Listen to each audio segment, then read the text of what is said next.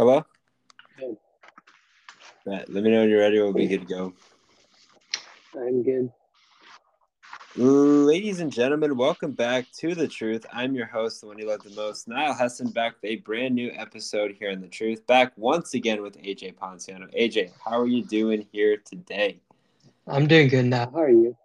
I'm doing great as well. We're kind of going through a different age, I guess you could say, of The Truth. This is our first episode of it being a fantasy football podcast in 2024. And there's a lot of reasoning behind it. First and foremost, this was the most attractive thing that we've done besides me and you, I guess, being the most attractive host of the podcast. It was the most attractive area for people to listen to. And I've always liked doing fantasy football. That was one of the reasons why we had started the podcast, Ben and I had did. And honestly, you look at the 2024 as a whole, both AJ and I are extremely busy, and it's just a good idea to kind of try it out here in 2024. So 2024, for the most part, will be strictly fantasy football podcast.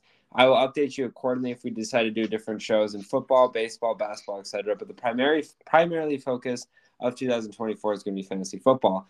And with that, we are far away from a fantasy football season. Took the 2 week break of the Super Bowl till now. And we're going to go over some fantasy stuff from the past, including this show where it's going to be our 5 fantasy surprises. So these shows are meant to be a little bit quicker, a little bit more in depth, and really fantasy football focused. So without further ado, we got 5 fantasy surprises here. I know AJ and I have a couple that are the same. AJ, I think, made a list of his own as well, but if there's one on my list that he ended up having as well, he'll briefly touch on that. So without further ado, give me your biggest fantasy surprise this season. So the first one I gotta go Tony Pollard. I mean, everyone thought he was gonna take that step forward. He's gonna be a lead back with Ezekiel Elliott not being there. This year, yes, he did surpass 1,000 yards with 1,005 yards, but he also had 2 less yards than last year, playing one more game and having 59 more rush attempts and still having less yards, less touchdowns, went from 9 to 6. Receiving game, yes, he had 14 more catches, but within that time, he also had 60 less receiving yards, and through the air, he had 3 less rushing touchdowns. Last or 2 years ago now, he had three receiving touchdowns, and this last season he had none. So just very disappointing there. I mean, a lot of people were drafting him high this season because the Cowboys' offensive line is one of the best in the league. They always are. And Pollard last year being the second back there behind Zeke mainly had a really good season. His first year, 1,000 yards, double-digit touchdowns between the ground and the air, and he didn't really come close to that. I know coming into the season, he was projected as a top 10 running back, even potentially top 5 running back. But this last season, he finished as the number 18 running back in the NFL. I mean, just very underwhelming for what the standards were. Now, he wasn't a bad pick if you were able to get him like in the second round, even potentially third round if he fell. Was a bad pick, but just the hype that was behind him coming to the season, becoming that lead back, and he had a lot of opportunities as well. It wasn't like he had less carries; he had a lot more carries, he had a lot more opportunities. He just didn't really do anything with it. So that's why I have him as more of a bust, as a surprises, more of a bust type of surprise this year. Because I wasn't the biggest Tony Pollard fan, but I know so many people were, and they were drafting him mid to late first round this past draft. Yeah, and I was one of those people that were drafting him, late to mid first round there with Tony Pollard. I mean, the expectation with Tony Pollard this season from a fantasy perspective was he was going to assume that number 1 running back role in Dallas with Ezekiel Elliott and seeming like finally gone. But I almost feel like to an extent Tony Pollard, now I don't know if the numbers really back this up, but he felt more effective with Ezekiel Elliott in the backfield than when he was the number 1 back as a whole. I think I can't remember the guy on Dallas right away, but there was a guy, a running back on their team that was cut who was slated to be the number 2 running back. You got guys like Rico Dowdle and Deuce Vaughn that were really the number 2 and 3 running backs on this team, and they really didn't make that much of an impact. But Tony Pollard didn't make that much of an impact as well, especially for where he was drafted this season. It felt like he waited like a month for him to score a touchdown every time he'd score a touchdown. It just was a weird situation. So that's something to monitor. I did see a report maybe that Derrick Henry would go to Dallas, and maybe that's where Tony Pollard's strengths are in, is being a number 2 running back and being the pass catching running back. But as the lead back, I don't know if it was necessarily his fault, if it was the Lions' fault, or if it was just the inability to get the running game going from Mike McCarthy. Nonetheless, Tony Pollard was definitely a huge disappointment this year. My biggest one, and I'm sure it was the top of your list as well, was Puka Nacua. Look, Puka Nacua came out of nowhere this year. I mean, being a rookie this year coming out of BYU, a lot of expectations, not necessarily in the way of Puka Nacua this season, but he ended up finishing as the number 4 position-ranked wide receiver, averaging 17.6 points. I think there was some optimism maybe after the first week or two in the NFL season when he had 21.9 fantasy points as well as 30.1 fantasy points. But as the season went on, he was the guy that just continued to have tons of success for the Rams. Yeah, Cooper Kupp was injured. I think that was one of the reasons why people were a bit skeptical of Puka Nacua. But even when Cooper Kupp came back, and Cooper Kupp obviously wasn't fully healthy this season, but even as Cooper Kupp, did come back, Puka Nacua, it seemed, was the number 1 receiver on this team, regardless of what Cooper Kupp's successes were in the past, right? It seemed like it was Puka Nacua's receiving core for his ability to be on the field, as well as just productivity as well. But he was a guy that probably not a lot of people were drafting at all. He was the guy that a lot of people probably picked up after week 1 or week 2, and he ended up being rostered by the end of the season in 96.3% of leagues. But tremendous season for him. I know people that are, in the dynasty world or have dynasty teams that ended up picking him up, especially for cheap, are salivating with Puka Nacua in the future. But Cooper Kupp's going to be going up there in age, and Puka Nacua's got some fresh legs. And assuming Matthew Stafford would stay in the quarterback there, or Sean McVay in that system, I think Puka Nacua is here to stay for fantasy purpose down the line. And he could maybe evolve into that number 1 wide receiver that Cooper Kupp has been, it seems like, for periods of time. Okay, your next biggest surprise. So next biggest surprise is going to be Puka Nacua's teammate, who's drafted in the 5th round, same as him, but the year before. I'm going to go with Kyren Williams. Really came out of nowhere, only played 12 games this year, so missed 5 games. But even then, he had 1,144 yards, 12 rushing touchdowns, was a good receiving back with 32 receptions, 204 yards, and 3 receiving touchdowns. Just torched every team. He averaged 95 yards per game on the ground and through the air. I mean, he didn't average a lot, but he averaged a good amount there as well. I mean, it wasn't whereas he was going to be main receiving back, but 32 catches is 32 catches. I mean, just really surprising what he was able to do in only a 12-game span and coming back from injury towards the end of the year and still playing at an elite level. He ended the year at the number 4 running back in the 2023 season with missing 5 games. I mean, he just had a historically great year from basically no playing time. I mean, in comparison to a lot of other guys, guys who played 17 games, they didn't even come close to the type of numbers that Kyren Williams is putting up. Really surprised me. I thought his first couple games were kind of a fluke. And I didn't pick. He was a couple of leagues. He was on waivers. I saw him. I was like, "There's no way he's going to keep on doing it." Kind of the same thing with Puka Nacua. I didn't pick him up after the first time he had that big game because I was like, I don't think he's going to be able to do it. But they both were able to do it. Kyren Williams had a great season, especially coming off a season where he played 10 games, only had 35 rush attempts, and less than 150 yards, and no touchdowns in the season before. He was a 5th-round pick and just kind of exploded out of nowhere. I mean, I definitely didn't see this coming. He's definitely not drafted in any fantasy drafts with other running backs that were there that a lot of other people had interest in for the Rams. And I bet Kyren Williams was not one of those guys right before or during draft season last year. Yeah, not only was Kyren Williams interesting, that Rams team was interesting as well. These young guys like Kyren Williams and Puka Nacua stepping up to the plate, and the Rams making a postseason run.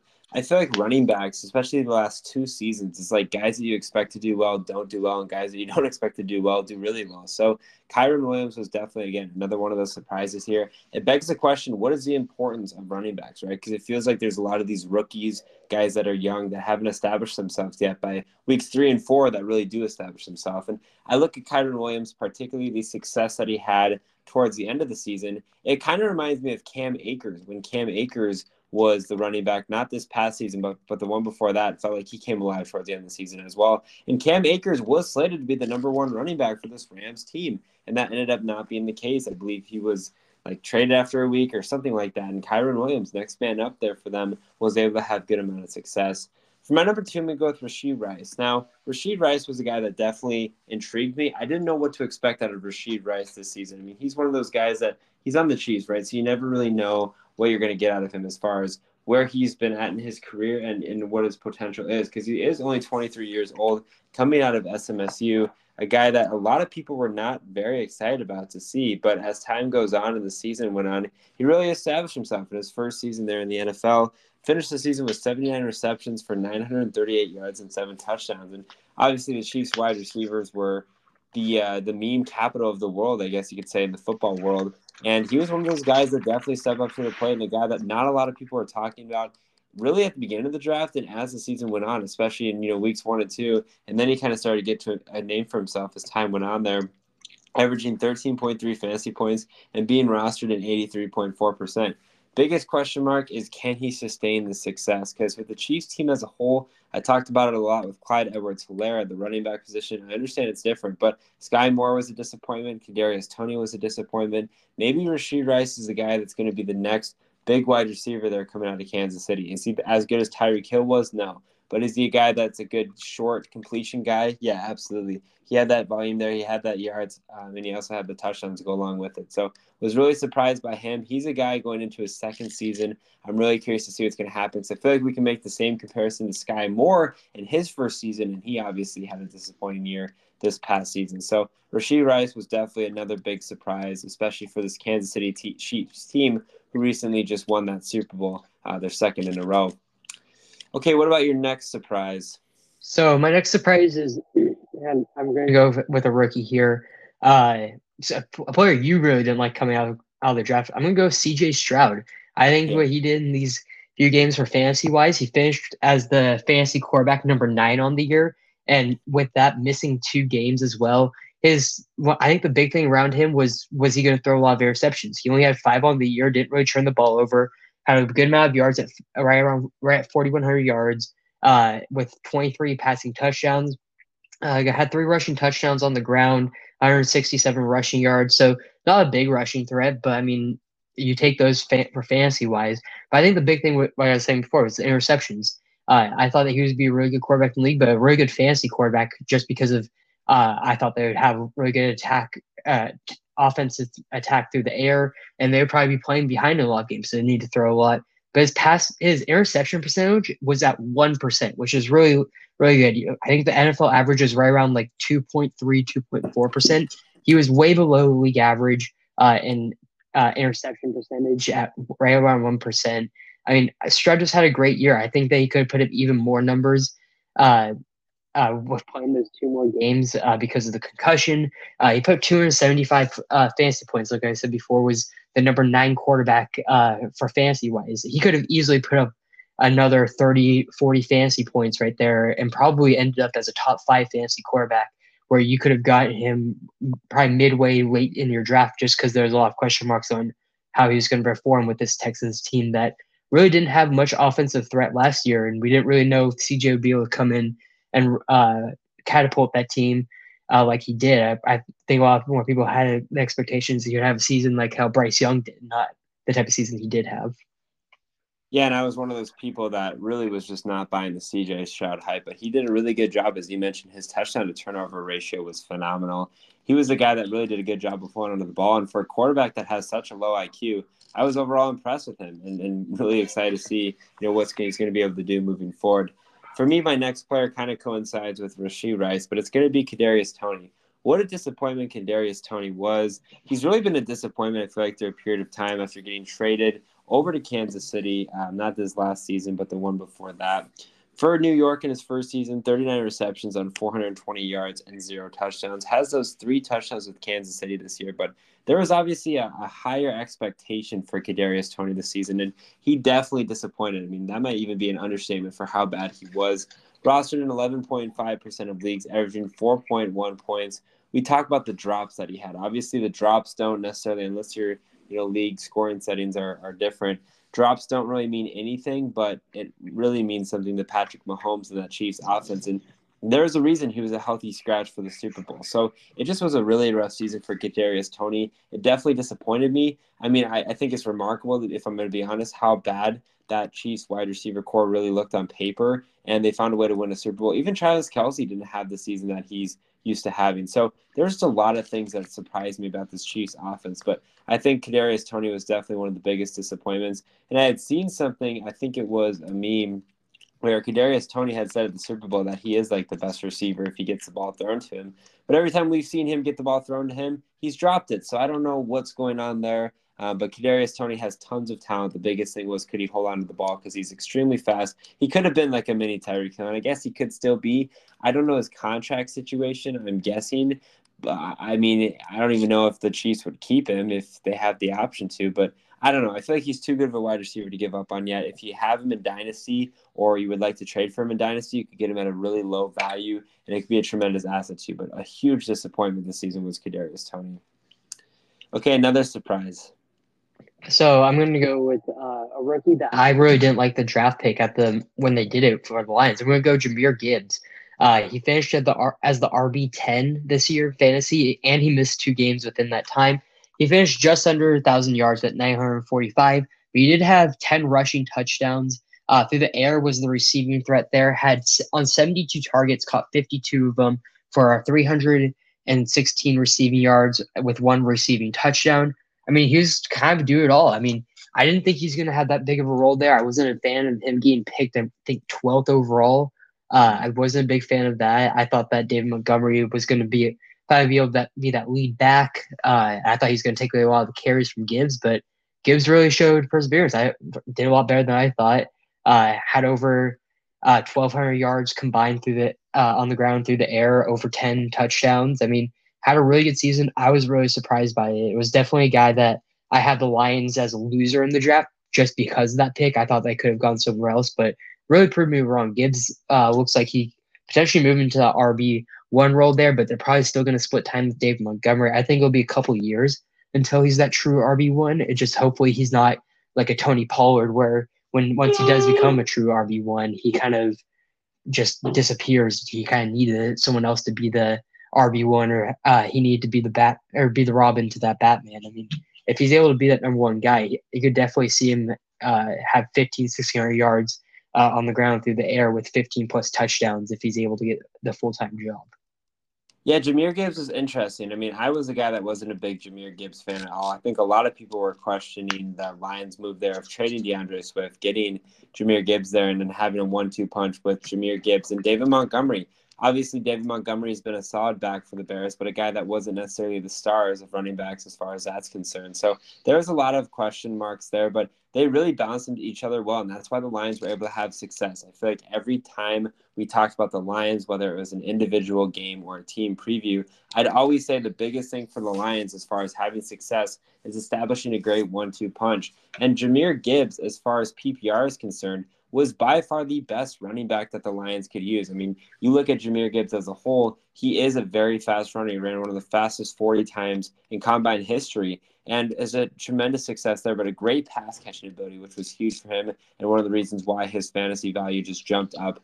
It seemed like skyrocketed, to be honest, and he just had a tremendous season there. So good to see for Jahmyr Gibbs, good to see for the Lions, and I feel like he's going to be here to stay. And maybe it's a situation, as you mentioned, with Tony Pollard. Look, Tony Pollard, when he lost his main big back in Zeke, he wasn't the same running back. So maybe that's a lesson learned. And I understand the Lions are a different scheme than the Cowboys are, but it's similar in that concept of Tony Pollard being that elusive back there. So we'll have to see what happens down the line there. But I think next year we're going to see continued success on that side there. For me, I'm going to stick with running backs. I'm going to go with Devon Achane. Look, this is a guy that came out of nowhere. He obviously dealt with some injuries. He didn't play in week 1, didn't play in week 6 through 10 or 12. But when he was on the field, he was very efficient besides, week 11 where he got injured, obviously week 15 and 16. But other than that, I mean, besides 1 week in Buffalo, the final week of the season, he had 20-plus points every week and was just a tremendous option. He was one of the fastest running backs as well. It feels like speed is just paramount to all positions in the NFL. But Devon Achane was a tremendous asset there. I can't ever forget that Denver game where he had 51.3 fantasy points, 4 total touchdowns, 230 total yards. It's just phenomenal there. And, Raheem Mostert had a great amount of points as well. It's just like a win-win combination there.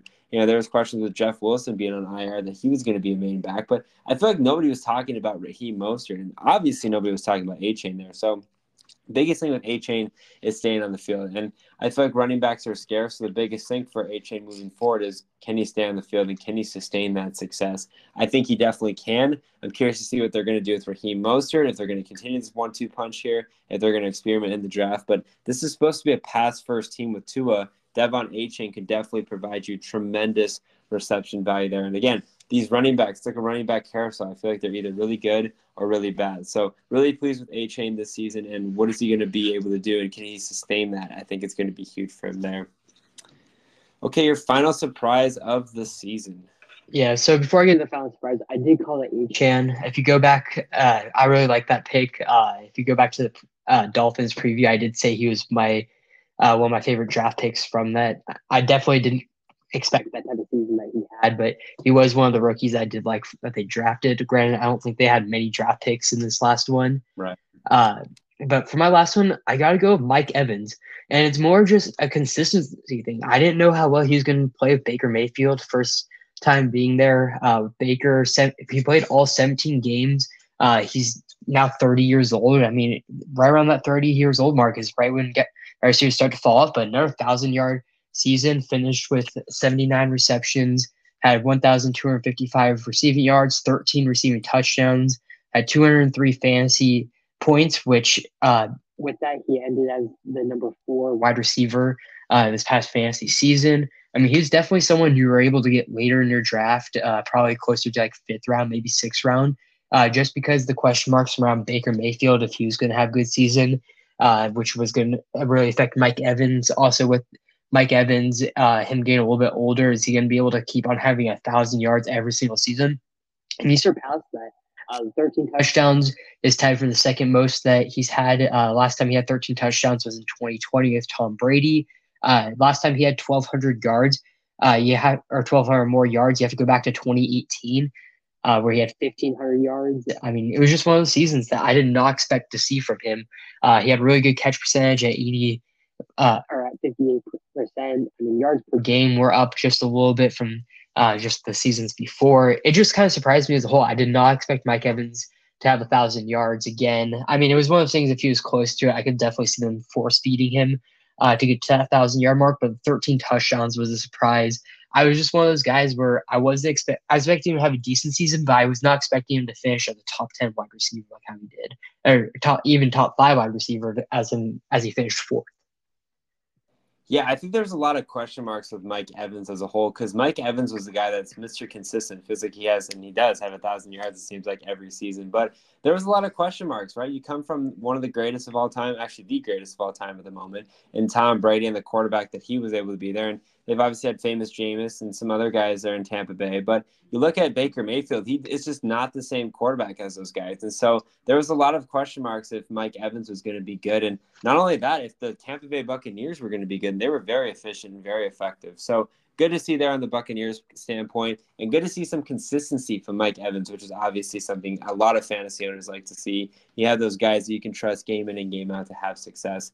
For me, my final guy, and it's going to be a apology tour. It's going to be Jordan Love. I was just shitting on Jordan Love all season, and even at the beginning part of the season as well. And I think that's in part because I'm a Vikings fan. But the brief games that I saw Jordan Love start when Aaron Rodgers was the quarterback really did not thrill me. But Jordan Love finished as the 5th best position-ranked quarterback, averaging 18.8 fantasy points.